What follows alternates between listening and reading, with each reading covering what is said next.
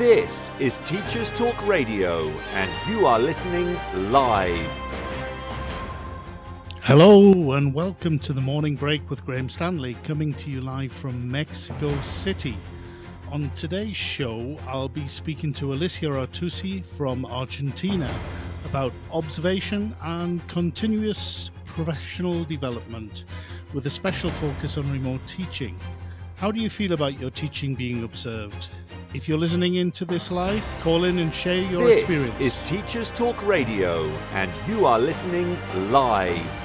Tune in live at ttradio.org, or to join in the conversation, download the Podbean app and search Teachers Talk Radio. Follow the hashtag TTRadio. Tune in, talk it out with Teachers Talk Radio. Welcome to the Morning Break, everyone. Today I'll be talking about continuing professional development, and in particular the role of teacher observation in CPD. We'll also be talking about remote teaching as well. I've invited the Argentinian educator Alicia Artusi to join me as my guest on today's show. Alicia and I have known each other for a long time. We first worked together on a project called Sabal en Inglés. This was a project to teach English, is a project to teach English to primary learners in Uruguay via video conferencing, and that started in 2013. We both worked for the British Council, collaborating with the Uruguayan organisation Plan Sabal to plan and deliver the classes. I'm very happy to say that this remote teaching project is still going strong. And thanks to the initiative, 2/3 of the upper primary students in state schools across the country are able to learn English. That's more than 70,000 students who are given access to English language learning. Without the project, they wouldn't be able to do so. For me, it's a wonderful example of a project that aims to bridge the digital divide and address the lack of English teachers in education. Uruguay, I think, is one of the few places where the One Laptop Per Child project has been successful. All of the children and teachers in Uruguayan state schools receive a device they can use at school, either a laptop or a tablet, and take home to use. And this initiative now also includes access to a digital library of ebooks that the students can freely access. I think it's it's a great example of a technology project that is well thought out and is actually working very well as planned. In 2020, the British Council won a British Expertise International Award for this project in the category of the International Positive Social Impact. And this award was given in recognition of the benefit of the work done supporting Plan Sabal, who managed the project. Areas of excellence included collaborative teamwork, the strong local impact and demonstrable results, and innovation, both in the technology used and the methodology implemented. Now, Alicia's role in the project changed from being responsible for supervising the work of materials developers to that of quality manager.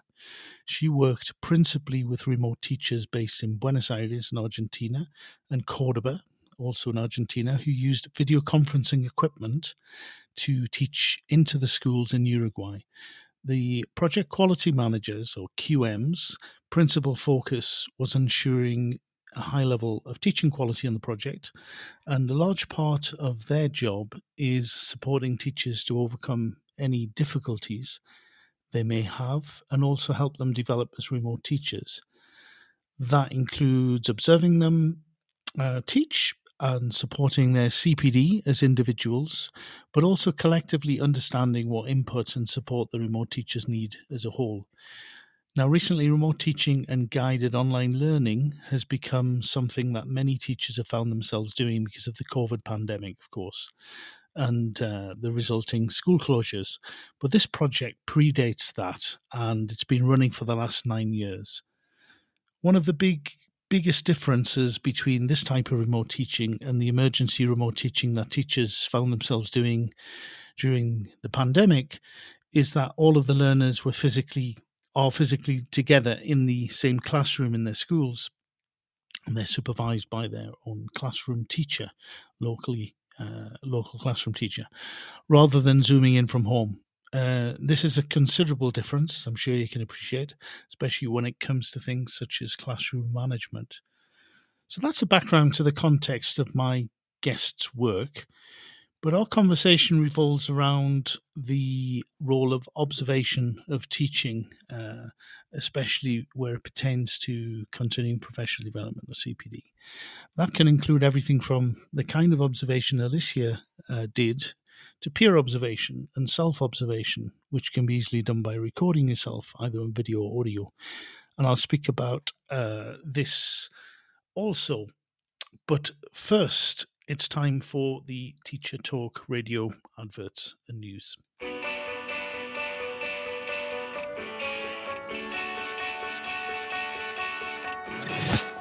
This episode of Teachers Talk Radio has been made possible with support from Witherslack Group, the UK's leading provider of SEN education and care. They're here to support you too through an ever-growing offer of free resources, including webinars, podcasts, articles, and events aimed at supporting teaching professionals like you. Visit their website at www.witherslackgroup.co.uk to find out more. Introducing UpLearn. UpLearn is an online curriculum learning resource for A-levels that improves student outcomes whilst reducing teacher workloads. Teachers use UpLearn to facilitate independent learning and consolidation of classroom material. Over 150 schools have seen grade improvements with UpLearn, including St Paul's Girls' School, Michaela Community School, and ARC schools. Book a demo at uplearn.co.uk and quote TTR for 10% off. That's UpLearn, uplearn.co.uk. If you're listening to this, then we know we share one thing in common: a passion for the type of outstanding education that every child deserves. That's what makes us the leading provider of specialist education and care. We need people like you to help us achieve even more. With us, you'll be given all the resources and support you need, offered a clear path to career progression, and be rewarded with some of the best salaries and benefits the industry has to offer. We are Witherslack Group. If you'd like to find out more, we'd love to hear from you. Visit www.witherslackgroup.co.uk/careers and be part of our future. This is Teachers Talk Radio, and this is Teachers Talk Radio News with Gail Glenn.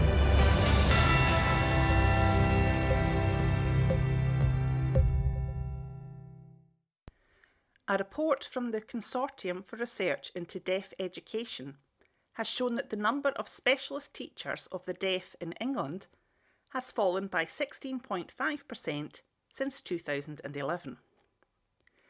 The National Deaf Children's Society has said that the deaf children already fall behind at every stage of school, and they fear that this decline will increase as a result of 53% of existing staff being over the age of 50. Mike Hobday, Director of Policy and Campaigns at the NDCS, said, "Teachers of the deaf play an absolutely crucial role, but year after year they've been cut just to balance the books. As a result, deaf children are left fighting for their futures and falling behind at every stage of school. We need urgent action to fix this issue, but there is no guarantee that more funding for schools will be enough to provide exactly what deaf pupils need." A spokesperson for the Department of Education said, "All children and young people, including those who are deaf or have a hearing impairment, should receive the support they need to succeed in their education. That's why there is a legal requirement for teachers to hold relevant mandatory qualifications when teaching classes of pupils who have a sensory impairment."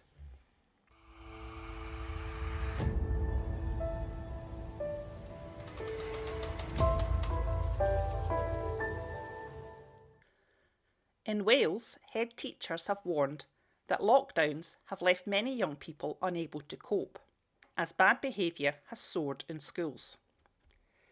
Jane Harries, head teacher of Haverfordwest High, warned, "There will be very few schools in Wales now who do not have some involvement with the police. It is a tiny minority of children, but it has risen in the pandemic." Jackie Parker, head teacher of Crickhowell High in Powys, said school was a magic cocktail that allows students to develop emotionally and academically. She said, "Students have done incredibly well, but we are now in a situation where we need to do serious work around behaviour. It brings to the fore that schools are more than academic institutions. School is about emotional intelligence, empathy and friendship, as well as academic performance. There will be no quick fix." The NAS UWT union has had an increase in reports from members of higher levels of verbal abuse from children. This has been your latest Teachers Talk Radio News with Gail Glenn.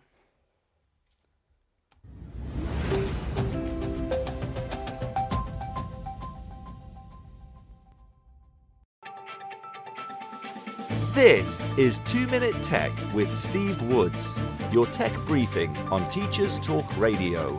Hello, today I'm responding to a tweet from Michelle Stevens at m_Stevens0, pointing out to @TeamEnglish1 that a lot of people don't know about the snipping tool, and she was compiling a list of shortcuts. The thread sparked a lot of fantastic responses and inspired today's 2 Minute Tech. Today I present Getting Snippy with It. In Windows, a simple shortcut combo of Windows plus Shift plus S opens the snipping tool. The snipping tool is like an advanced version of print screen. After the combo key press, a small menu appears giving you 5 options. Rectangle select, which is draw a box around what you want. Freeform select, which is draw a shape around what you want. Window select, which is pick the window you want to capture. Screen select, which captures the full screen or replication of the print screen button. Some may say there's no point to this, but stay tuned, there is. Finally, there's a cross to close, and pressing escape can do the same thing. If you have an interactive board, you can pin Snip and Sketch to your taskbar. Right-click the icon and select Pin to taskbar. Now you can press it to make screen grabs and not have to go over to the keyboard. Snip and Sketch also gives you the ability to annotate on a screenshot. To make this even more powerful,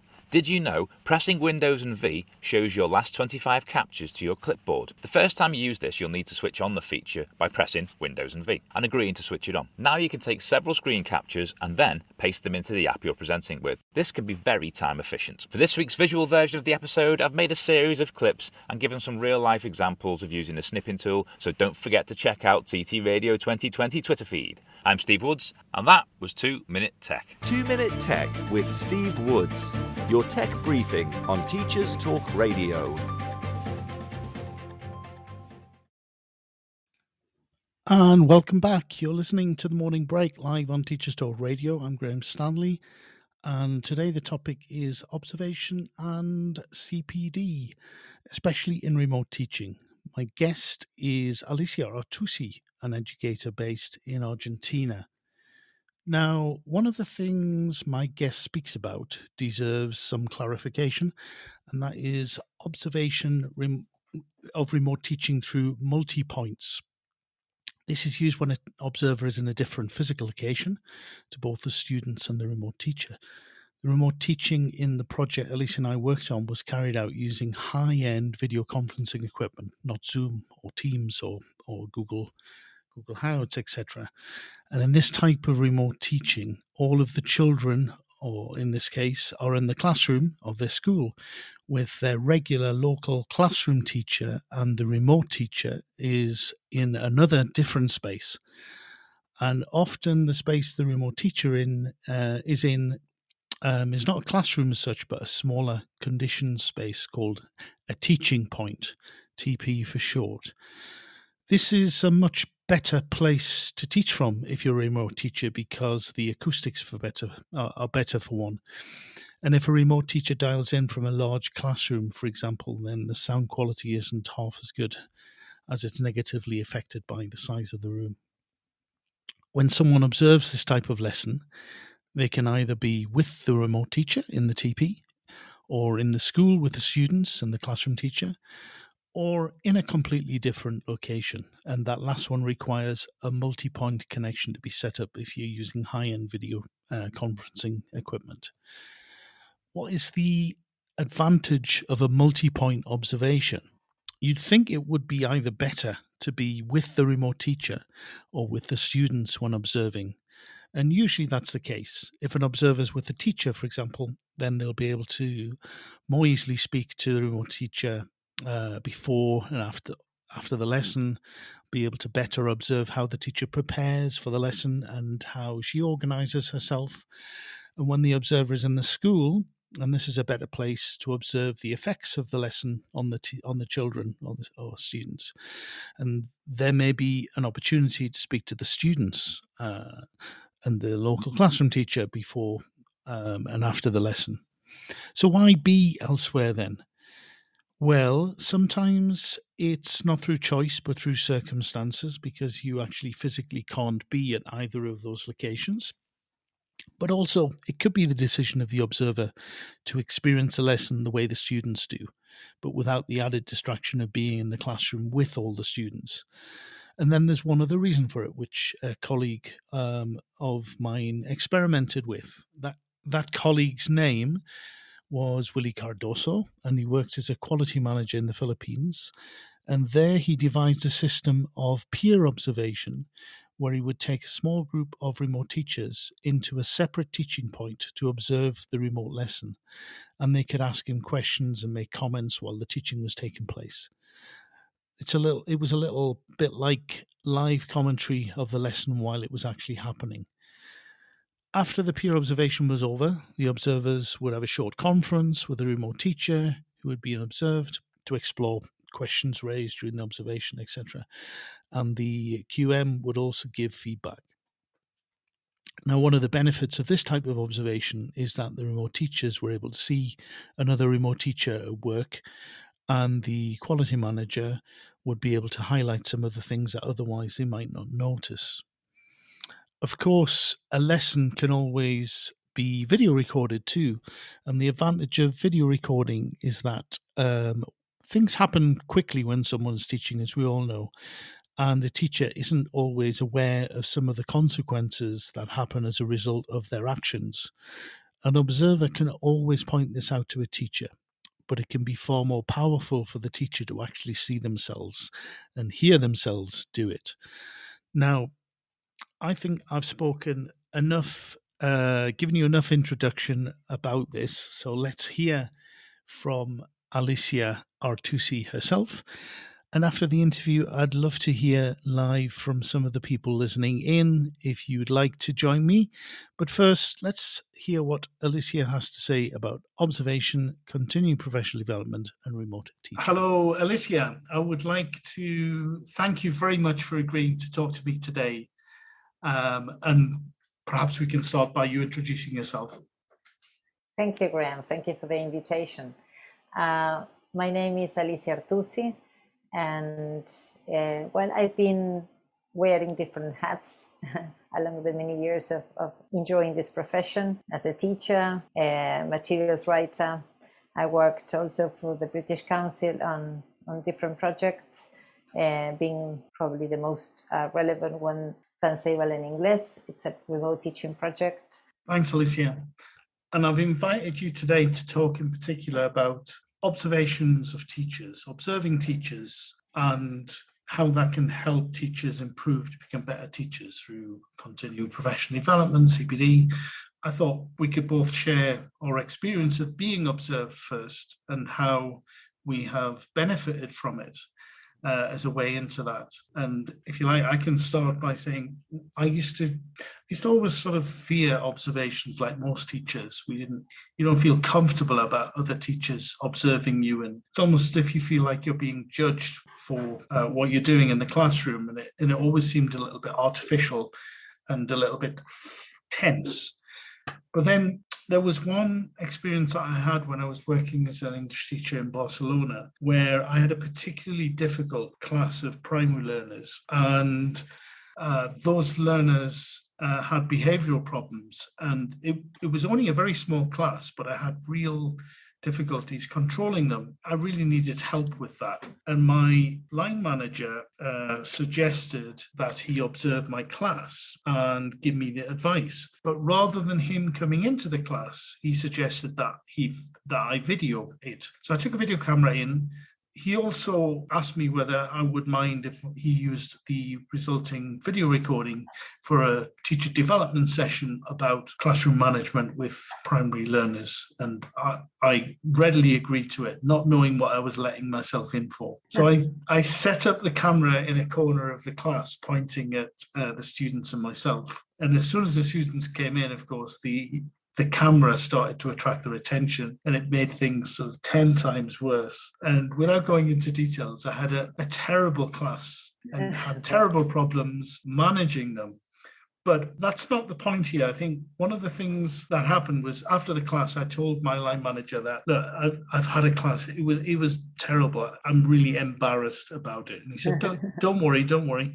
Let's just sit down together and watch it. So we sat down together and watched the classroom recording, the video observation. And he started watching it and pausing it and started asking me to observe myself doing certain things, and said, look, this is the point where you lost this boy's attention. What could you have done differently, etc.? And I'm not kidding, Alicia, I learned so much from that experience about my teaching and about classroom management, just going through that exercise of watching myself, of observing myself, doing the things in the wrong way, that my teaching was totally transformed by the experience. And then the subsequent teacher development session with the other teachers, really empathizing with me and my experience and sharing their experience of similar things. And my teaching, it was like a whole new chapter in my teaching after that. I learned so much from the experience that I became a fan of that type of observation. But I think any type of observation is great. What about you? What about your experience of being observed?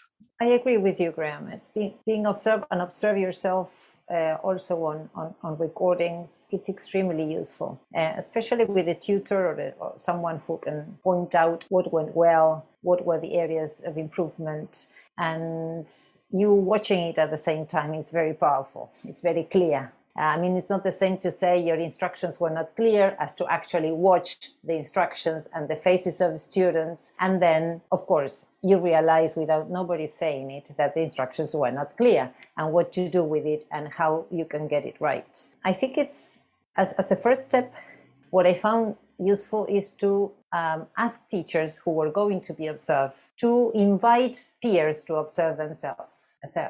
So first, before the observer, the expert goes into the classroom and observes the lesson, they could invite a peer, okay, come to my class and observe me on something that they thought they were successful at. For example, giving instructions or putting the students into pairs or putting the students into groups. And so say, okay, come to my class and see how I do it. And then the teachers went with something in mind, with a focus on what to observe, not to observe a whole lesson, but to observe something of that lesson. That's also, I think, a first way of being observed without the pressure of being observed by a professional, by an expert, by someone who's your director or boss or also, as you said, the recordings are very useful, especially any kind of observation that's not face-to-face. In the case of video conference, that we used to use multi-point, so we could observe the teachers just by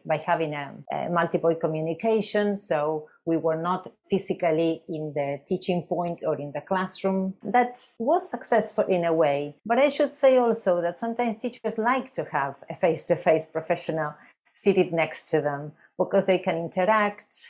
They turn around sometimes and they make an expression and say, look what's going on. And so it's also important to establish a professional bond, trust with the person who's going to be observed.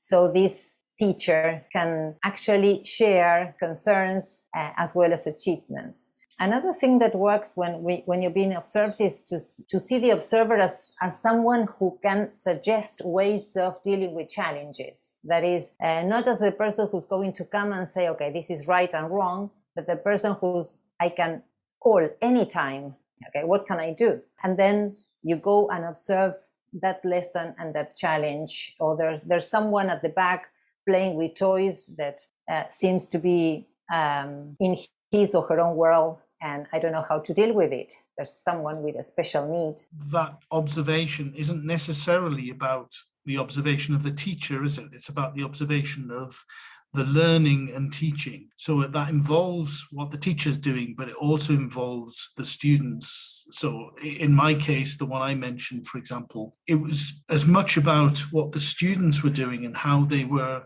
interacting with each other and with me than it was about what I was trying to do and what I was trying to teach them to do as well. So what you were mentioning in the case of the incidents that I'd love to hear more about is that was really about the behavior of the students being observed rather than the teacher, isn't it? Yeah, I think the power of observation is not only observing the teacher's practice, but also observing classroom situations that the teachers got to deal with. And they see and if they see the observer as a person who can, because of his or her expertise, can help solve or address these issues, then the teachers are more welcome to open doors and being observed, because they see the observer as a person who can provide support. And of course, they are very honest about all the challenges in the classroom and outside the classroom. Now there are several ways of keeping in touch with people through social media, communities of practice. And so what we need is the teacher's honesty to say what's happening, what the challenges are. And if a teacher, before being observed because of quality reasons or quality assessment, can ask the observer, come to my classroom, I want to see the behavior of this particular student. It's only one student, but disrupts the whole class every time he or she does this, for example, or wants to call everybody's attention, stands up, pushes people. Okay, what can I do when this happens? Even some other people in the school do not know what to do and how to deal with it. After the observer observes the situation, then the observer can also ask for support to other professionals. In my case, for example, I was in a community of practice of special needs, in a group of people with expertise on the area of special needs. And so I asked the community, this is what's happening in the classroom. What would you do, or what's normally done with the students? And they provided a number of suggestions. So what we have here is the observer as the person with the knowledge and expertise to observe a classroom situation and then support the teachers to make learning better, because the teacher is part of a process. It's part of let's say, a bigger objective, which is to educate the students. Of course. And so there are lots of different reasons how a teacher can benefit from being observed to get support for a particular difficult class, etc. But as we said, in your position when you were working as a quality manager on the project that we both worked on in Uruguay, you had to observe teachers for several reasons. One of them was if there was some kind of issue in the classroom, either with the students or something that needed addressing. That was one of the reasons. The other reason was just as a routine observation to ensure everything was all right, but also to support the teachers with their CPD. How, Alicia, did you approach the observation of teachers to ensure that your presence, if you like, whether it be remote presence or when you actually entered into the situation where you'd be sitting next to the teacher, how did you approach that observation to make it less stressful for a teacher and to make sure that the teacher felt that you were on their side really and could help them? Is there any advice you could give to other people who have to observe, for example, or to teachers who want to feel comfortable being observed? There was a meeting organized, like pre-observation meetings with all the teachers of this project. We worked together, Plan Ceibal and Inglés, so they could meet the observer, ask any questions.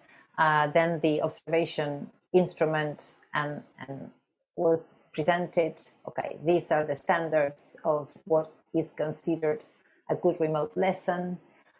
We went one by one, what the expectations are. what the instrument involved, like setting the right environment, learner participation, use of technology, lesson planning, that basically was based on the British Council CPT framework and adapted several times to suit remote teaching. So a pre-meeting with everyone is important, and explaining what the expectations are, what the standards are, and the teacher then can at least be informed of what's going to be assessed during the lesson. They can make any comments, they can ask any questions. Shouldn't be long. Yeah, it can be 45 minutes with everyone in the institution, and that's enough. So it's important to arrive much earlier, to give some time for the teachers to approach, to introduce themselves. In many cases, they show their computers with the students' work. They ask questions that worry them. Some of them give important information about the classroom you're going to observe, like saying, look, there was a storm and today there will be only 4 students, not the 15 students I normally have. Or there's been an accident, the classroom will not be the same as usual, etc., etc. So you give some time for the teachers to explain whatever they want to explain, to establish some kind of bond. And your attitude, of course, towards that will help them sit down and make the teacher feel comfortable. Normally what happened after the first assessment, the first quality assessment, is that teachers just invited me many times to the classroom, several times, to observe different situations. So it's got to do with, is this observation something that will help me be a better teacher, or is this observation something that will be paperwork for the institution, whether I'm good or a bad teacher?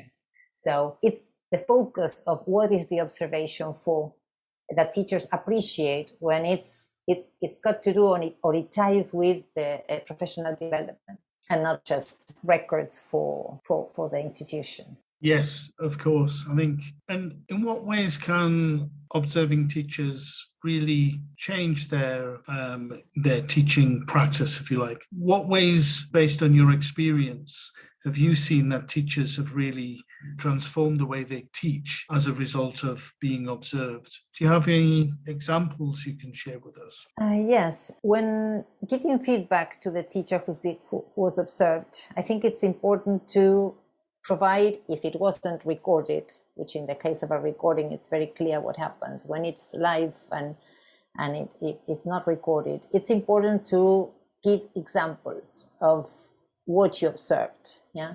So if there wasn't a friendly atmosphere, it's not actually very clear for the teacher to say, okay, the students weren't relaxed or nobody participated because they felt intimidated, and stop there. You need to provide an example. Like a student raised his hand and you ignored him, or there is no participation because the level of the language that they were exposed was much higher than what they could produce. So when you opened the floor for them to participate, they just kept silent. Provide an example of what happened. And sometimes write between inverted commas what actually exactly the student said and what exactly the teacher said. Like, it just not say, you gave very long instructions, but actually I wrote the long instruction, that it was like 5 sentences long. And the teacher sometimes couldn't believe they'd done that. Yeah? In the cases of where there is a lot of teacher talk and there's no room for silence, again, I try to, between inverted commas, write what the teachers were actually saying, which was not relevant for and didn't add any clarity to the lesson. And normally that's when the teachers say, oh yeah, I always do that. And then they were invited to voice record themselves to spot that in their action plans. I think another thing that helps in teachers is to have an action plan, an agreed action plan. Not something that the observer says, okay, this is what you've got to do, but say, okay, we need to improve learner participation and the giving of instructions. So these are the 2 things that you need to improve in your practice. Agreed. Okay, which is first for you? So the teacher also is involved in the decision making of this lesson, of this improvement plan. First instructions, because I want to do that first. And then there are a number of tasks or tools the teacher can use, like record herself with a phone, observe another peer, observe a peer, etc. A number of things, not many. So it needs to be manageable for the teacher who are always busy to actually do it. So a couple of things. And then for learner participation, a couple of ideas to set pair work, for example, and how to set pair work.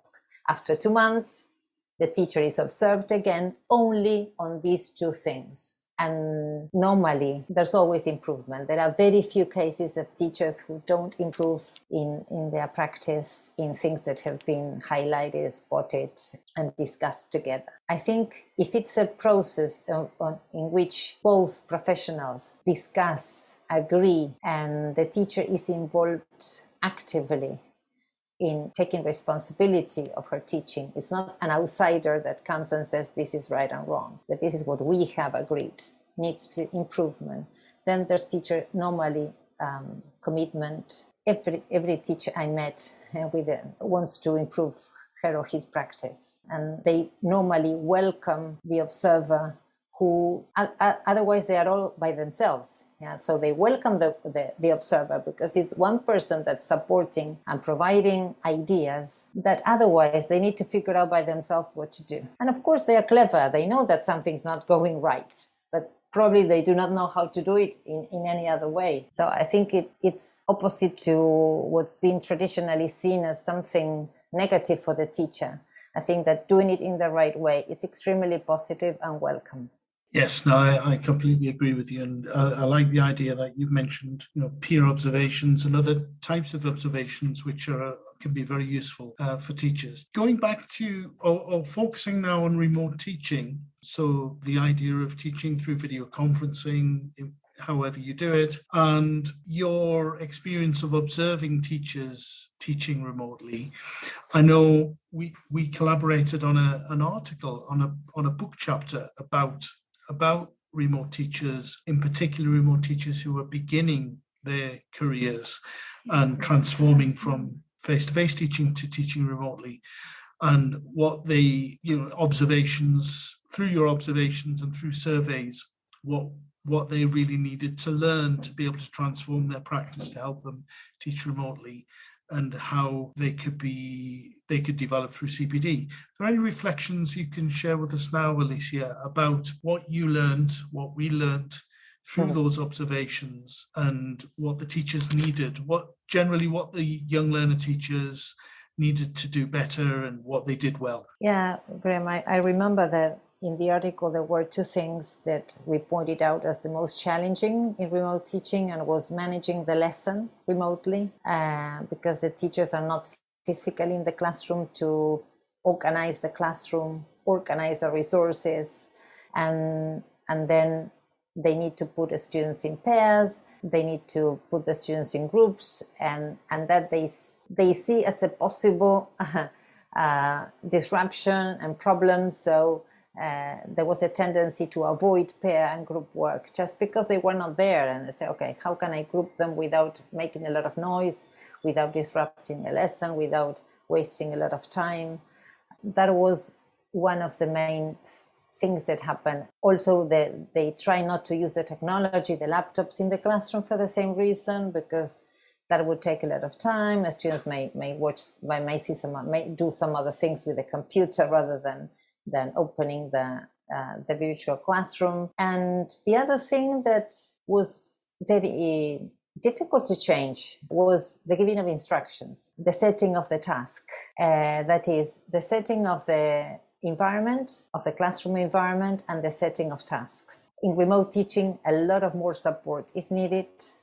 A lot of more stages are needed in order for the students to understand what needs to be done. Lots of other tools apart from speaking, like showing, pointing, highlighting, circling, gestures, using the camera, using realia. I mean, there are lots of elements. So when the teachers just want to speak and give the instructions doesn't work. And they seem, probably all the gestures they use in the face-to-face classroom, they don't seem to use in the remote teaching for some reason, because they are not used to being in front of the camera, so they just don't use the power of communicating with the body and with the facial expression or with the tones of voice. So for novice teachers, giving instructions and managing interaction patterns, I think, was the most difficult thing to change. But it was changed, yeah, and improved significantly. Yeah, I think what you said is important for remote teachers, isn't it? To actually, I think more if you're teaching remotely than if you're teaching face to face, you need to exaggerate your body language, because a lot of the time you're just a talking head on the screen. If you can avoid that, that's a good idea. But also, if you can use your voice in an expressive way to be able to engage the students, that's really important. What about other reflections through observing teachers? Is there anything else you have noticed? And what about the factors that can positively or negatively influence someone who's teaching remotely, or any sort of advice for teachers to kind of ensure what needs to be in place before they start? I think the first thing is to make sure the environment is organized. For the remote teacher who's not in touch with the learners, who only sees the learners remotely, it's important to have the students' names written in the way they are seated. To agree on a seating arrangement was key, so as to appoint the learners by their names, because they knew they had this seating plan on a piece of paper, and then they just appointed the students by their names. To have routines helps, because also the students feel intimidated by a lesson in which the teacher is on a TV screen. And so they need to feel safe and say, what's going to happen next? So if they have a couple of routines, opening and closing routines, they relax after they know that, the initial routines have to do with greetings or the weather, or showing something about your life that you have around, turning your laptop and showing what's happening through the window. And so the students see that this is much more like real life.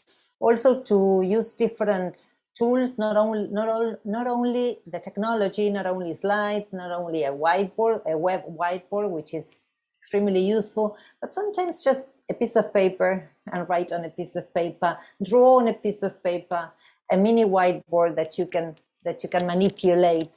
Also, when you monitor the students, you are not always on site. When you monitor the face-to-face class, sometimes you disappear from the student side. So sometimes disappear from the camera and show something else, not yourself all the time. Show, the cover of a book or what's on the whiteboard. I think this also keeps the students' attention.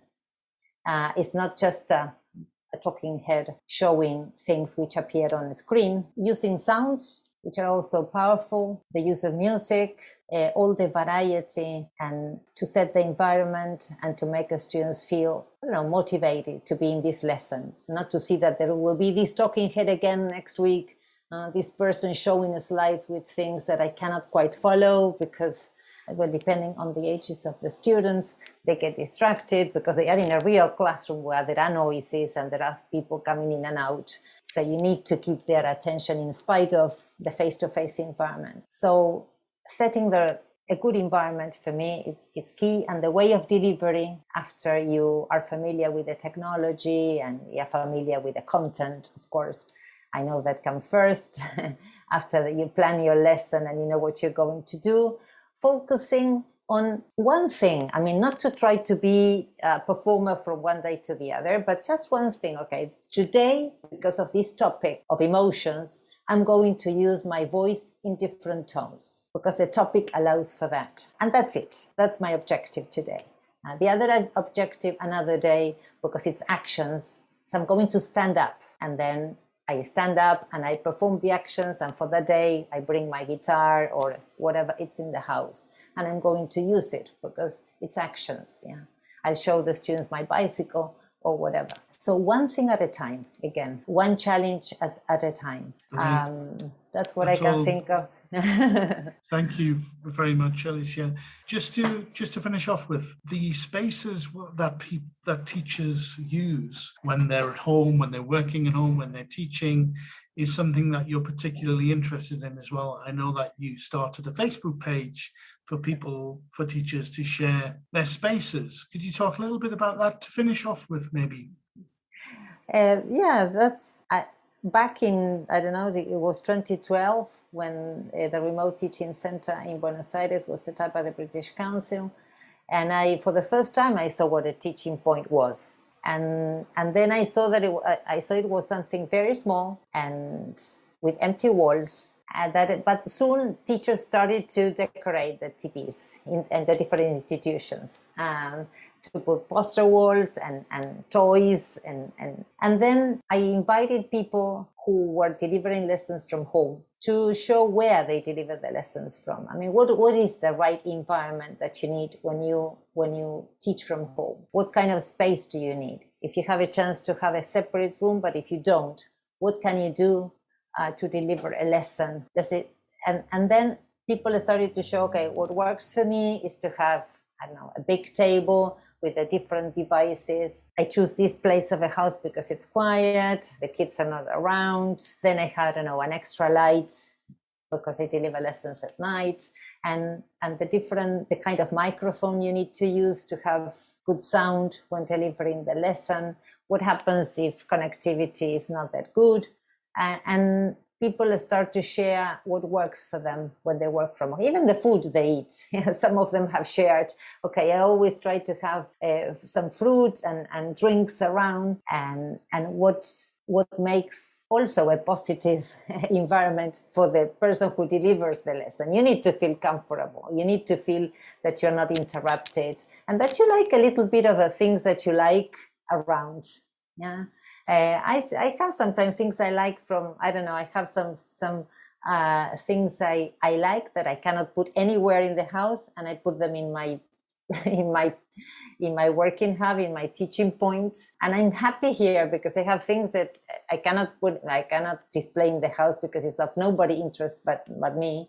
And then have things I have from trips, or cards I have from people I love, or some silly things like, I don't know, toys that I had as a kid, and everything I put it here. And so I like coming and delivering the lessons from this place. That's really interesting to hear. I think what comes across for me is that, it's important that teachers feel comfortable in the place where they're teaching from.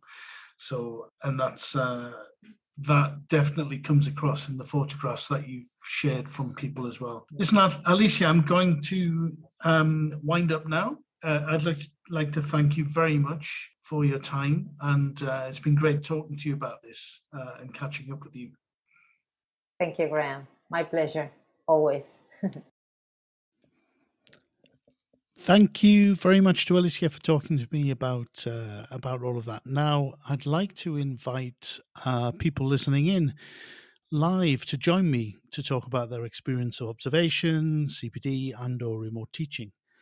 I think Phil Longwell is waiting in the wings, so let me try and invite you to speak, Phil. See if we can get you on live. Let me see. You should be able to speak now. Hi, Phil. Hello, Graham. Hello. It's so good. It works. Yeah. How are you, Phil? I'm very well, Graham. Congratulations on the new show. Thank you. I'm really enjoying it. And although the last 2 weeks I've had recordings of people that I've spoken to just because I was a little bit nervous of having everything live. I'm starting to become more familiar with the app. So next week it'll be all live. And we'll have to have you on as a special guest at some point as well. Yeah, I don't know, a special guest talking about what topic. I'm not sure. Maybe you can decide that one. Sure. There are so many things I could ask you to speak about, Phil. Believe me. But just for the benefit of everyone who doesn't know you, could you kind of just tell us a little bit about yourself and about your own teaching context?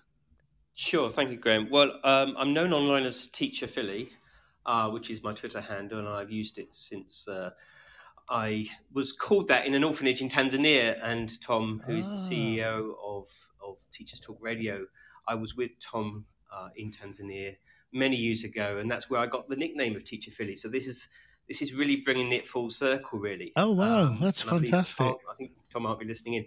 So, I called in on Tom's show the other day because he was talking about, I can't remember the topic, but it was an interesting topic. He was interviewing somebody about teaching on a bus. My situation, for those that don't know me, is I now work in Preston in the UK. And I've actually moved on from being an out and out English teacher to being a study skills tutor. But for 13 years, I was a language teacher, worked in different countries around the world, including Tanzania, Vietnam, China. I've also taught on pre-sessional courses in Norwich and last year and the year before in the University of Sheffield.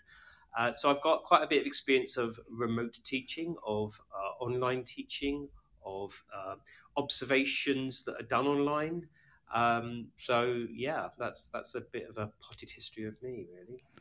Fantastic, Phil. So what about your own experience of either being observed or observing teachers?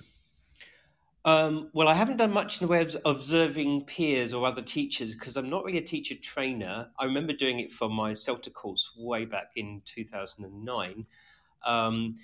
I've been observed many times, as you can imagine, and most recently in Sheffield, where I was delivering an online sessions. And of course, there is the online pedagogy, the online management of the classroom, and it's the use of technology. I think a lot of teachers for the past 18 to 24 months have been about shifting their classroom practice, their face-to-face or in-person delivery to an online setting. So, but as you know me, I'm pretty good with technology, and I've been part of the Learning Technologies Special Interest Group for IATEFL. So I'm not fazed by the use of technology, and I know that things can go wrong and often do go wrong, but you just have to kind of get through that, really.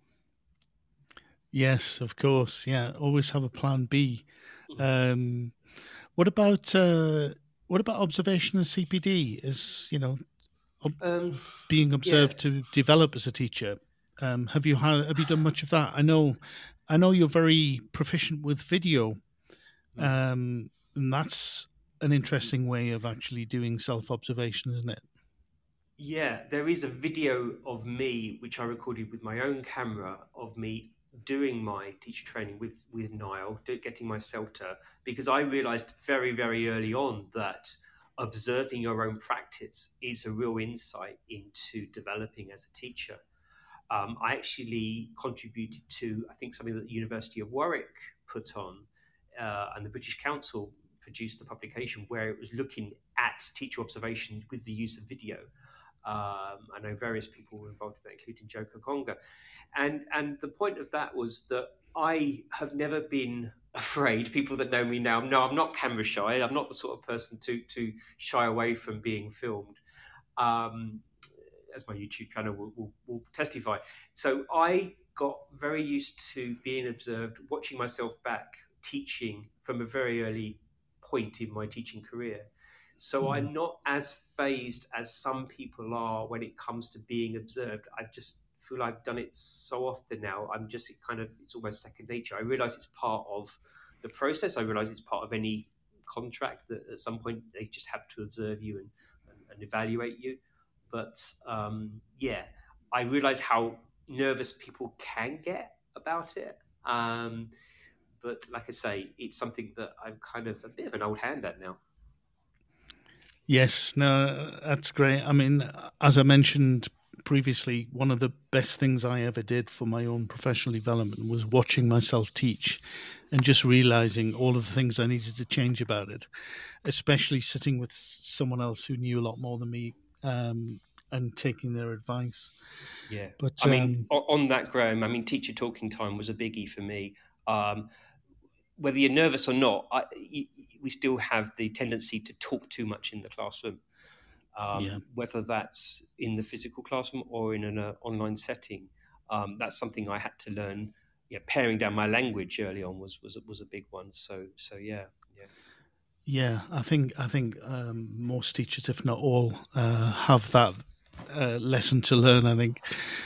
But it's curious. I've just remembered some time ago when I worked as an English language teacher in Barcelona. We were part of a European Union project that was looking at interactive whiteboards when they first started appearing for language teaching.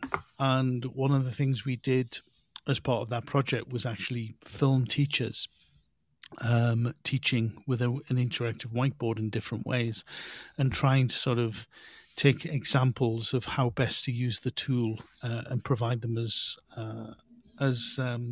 video clips. And that was really useful, I think. So I think one of the things that is so interesting if you are a teacher is watching your peers either live, as we said before, being able to observe a peer teach and learn from them is so important. You said you hadn't done much peer observation, is that right? I'm trying to rack my brains to think of when I last did a sort of peer observation. I mean, I have in terms of I've team taught. So say at the University of Sheffield on the pre-sessional, we were paired up. So you always were working with another teacher and you were always both in the online space. And it's informal peer observation. It's like you have a feedback thing after the thing you set. You decide who's teaching or who's leading on the next session. But with the technology, there was always an issue of, needing someone to support the other teacher. And then things would come out organically, like, you could, how about that was really great what you did. That use of, Jamboard today was great. How about we do this tomorrow? And suggestions come out in that way, not in a sort of formal structured observational way, but in a sort of just a team teaching sort of peer-to-peer way. That's the sort of limit of my recent experience on peer observations, I would say. Right. Yeah. No, I think one of the problems I've always found wherever I worked is the logistical problem of actually, even when it's a great thing to do, to be able to try and set up for another teacher to observe another teacher usually means having to substitute their class if they're teaching at the same time, etc. And it's really difficult to organize. I think that's why sort of recording classes is such a great way around that. But I don't know about your experience, but we're both, as you say, we're kind of very familiar with technology and very comfortable with being recorded, either audio or video, I think. But what about your experience of colleagues or peers? How would they feel about being recorded, even if it's just recording themselves and watching back? Limited enthusiasm, I'd say. My experience is generally teachers that I've worked with or know have not been keen on it. They don't like to be videoed. They get very self-conscious. I might talk about how I've kind of got used to it just by doing the exposure, by doing it and learning from the experience myself. But there are people, especially when it came to online situations, that just really were not keen for things to be recorded, things for evidence to be shown, because they just think, they think so many things about what's that going to be used for. Is it, as you said earlier in the show, am I going to be judged? Is someone going to judge me on this? Yeah. So there is a lot of nervousness around it. Right at the moment, I'm kind of, although I'm not explicitly a teacher, we do have workshops, and we will, in our small team, maybe sit in on each other's workshops as a way to offer feedback, not during the workshop, but afterwards, in terms of what went well, what could be better, and how to move forward. It's the kind of almost the bad news sandwich, in terms of there might be a developmental thing in the middle, but you sandwich it with two lovely things like, you did that really, really well, and I think you're really good at your job. I don't know what it is, but something along those lines. Yeah, no, definitely. I think, talking about my experience earlier of videoing myself, and probably the worst ever class I've ever had as a teacher was the one I videoed. And that being recorded for posterity as such was really sort of, it made me very nervous about having that around. But I think what really helped was, my sitting down with my line manager and going through it and watching it. And it was great material for him because he was doing a teacher development session on classroom management and being able to manage students with, difficult students to teach, basically. And so it was gold for him to have that on tape. And, I had to sit through a teacher development session where he put on clips and talked through it. But all of the teachers were so supportive, saying, we've all gone through it, we've all done it, etc. But one thing I was particularly interested in was not having that tape around. So I made sure that, I took it at the end of the teacher development session and I kept it for a little while and then I destroyed it. I just thought destroyed all evidence. This was before it was on actual videotape, so it wasn't easily transferable to YouTube or whatever. But I certainly didn't want it leaking out there. Definitely. Listen, Phil, I think come the end of the hour, so I'm gonna sort of sign off because last week I was a bit late and I don't want to overextend my welcome here. But thank you very much for joining me to talk, and I'll definitely invite you on in the near future if that sounds all right. That sounds absolutely fine, and good luck with the rest of the show. It falls on a Tuesday when I'm probably able to listen to it, at least some of it anyway, live. So all the best. That's perfect. Okay, thanks, Phil. So everybody, that brings us to the end of today's show. Thank you for listening. Thank you to Alicia Artusi in Argentina for sharing expertise with us. Many thanks to Phil Longwell for joining the conversation about CPD and observation today as well. I really enjoyed talking to you, Phil. And next week's show, I'm hoping, will be dedicated to virtual reality, VR, and augmented reality, AR, and the metaverse, the relatively new initiative from Facebook that suggests our social media connections in the future will be dominated by VR and AR. And I've got a special guest lined up, which I'm hoping who will be joining me live. Remember, you can join me live and share your ideas and comments as Phil has done during the show. If any of you want to call in, that would be great. You can either let me know in advance or just turn up on the day. That would be great. I think you do need a Podbean account to be able to do that. And if you want to get in touch with me, the best way to do that is via Twitter, where you can find me if you look for @ELTGraham.